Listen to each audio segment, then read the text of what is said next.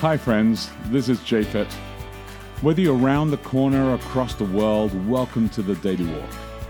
I want you to take a moment today to pause in Jesus and see what new thing could take place in your life. At the end of this podcast, you can download our app, Boulder Church, or visit us online at boulder.church to connect.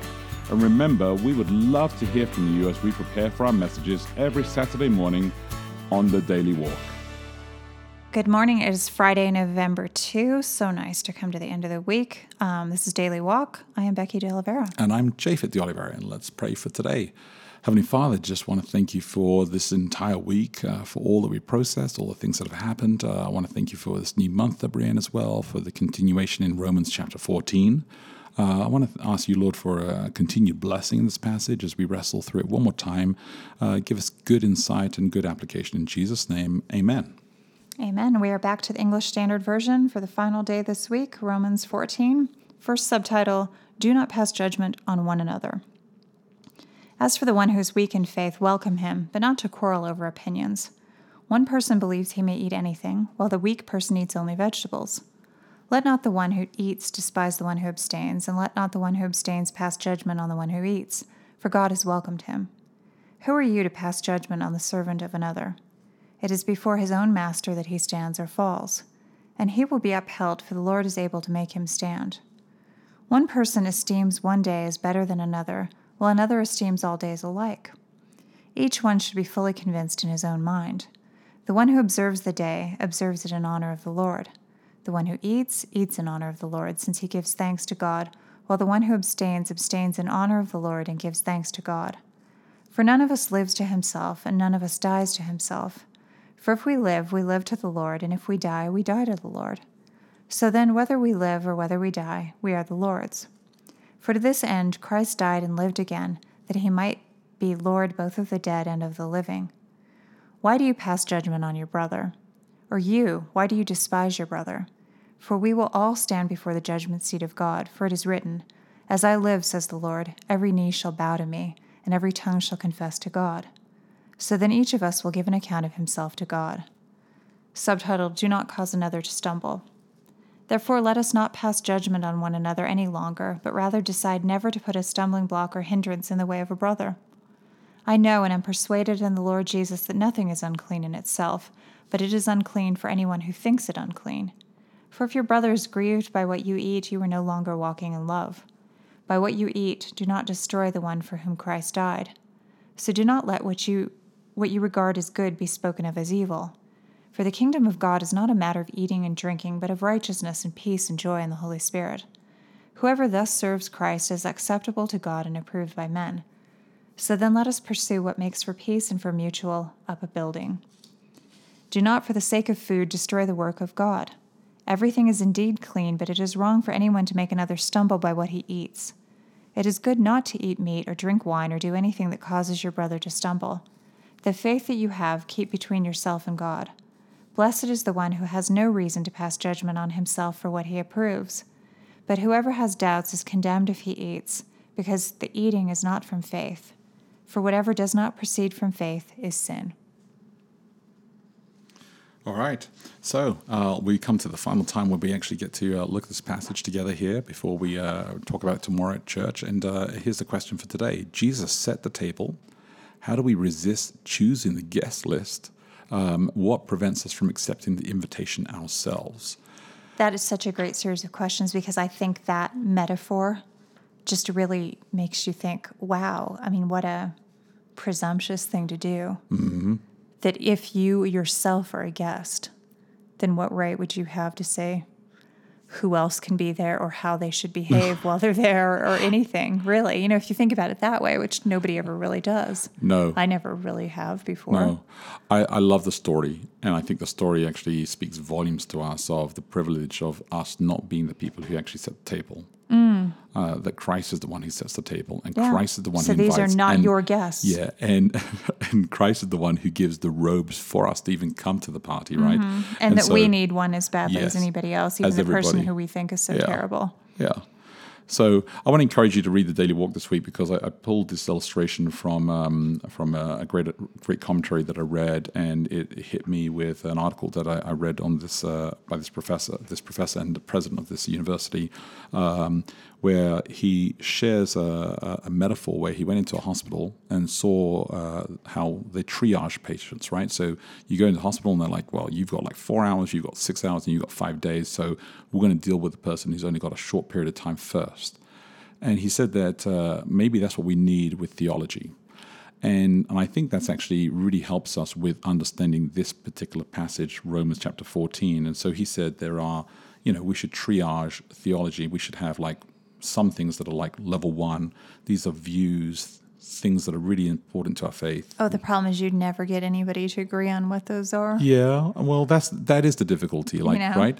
Absolutely. I think that's actually the that tension. That is, because what one person thinks is a petty issue, somebody else thinks is very important. And I think that's actually the tension within our tribe, is that we actually think that maybe everything fits into level 1. Oh, I think lots of us, no. I think we have different ideas about what things are important. You and I have laughed a lot about people who we know are very, what they would call conservative about certain things, who will come down, but then they'll do other things that normally wouldn't be conservative things to do.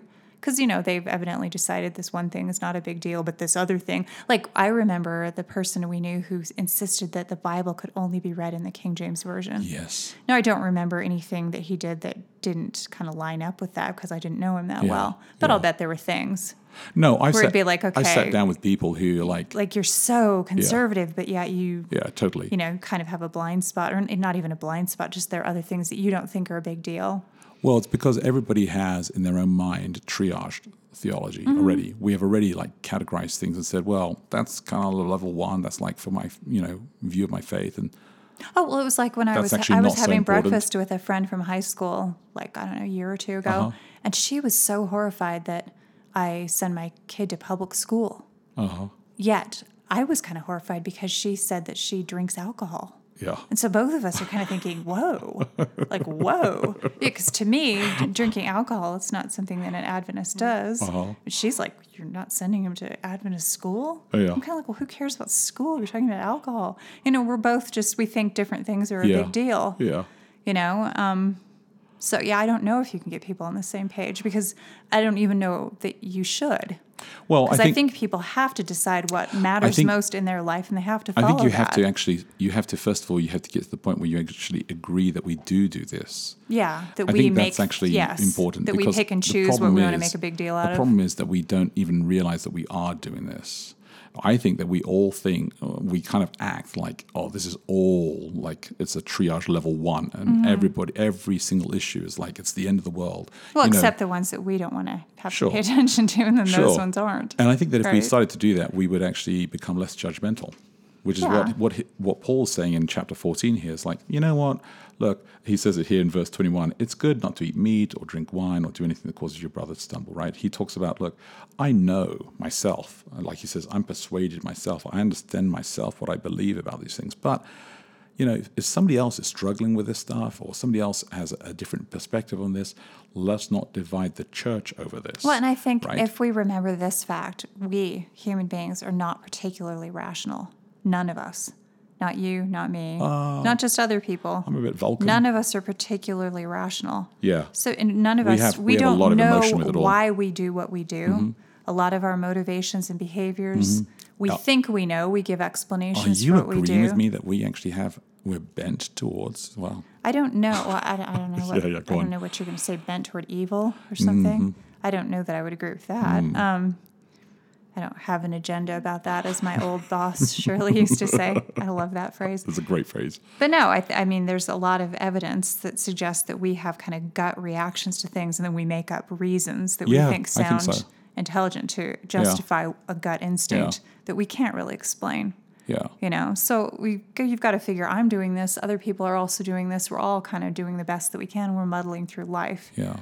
So, that being said, I mean, I wanted to say what accepts us from accepting the invitation. I was going to say, I think sometimes it's the fact that we aren't getting to choose the guest list and that we're going to have to be there with people that we don't like. I think that's very true. Could possibly be one big reason. I think we actually like to clean the guest list up all the time. Well, I know this is one reason a lot of people have for not going to church. They don't want to have to be with the jerk Christians or who, whatever. They don't like the people, or they've had a bad experience like 9 years ago, and they think, even though they're in a different city and stuff, it'll be the same. That makes me so sad, actually. I mean, I keep on saying to people, like, most people are pretty cool. I mean, honestly. Humanity, look, all of us. And everybody has a bad day or a glitch, but that doesn't take away from overall. If you look at the majority of people that I know, I would say, they're okay people. They're doing the best they can. I like them for the most part, I think that we as human beings need each other.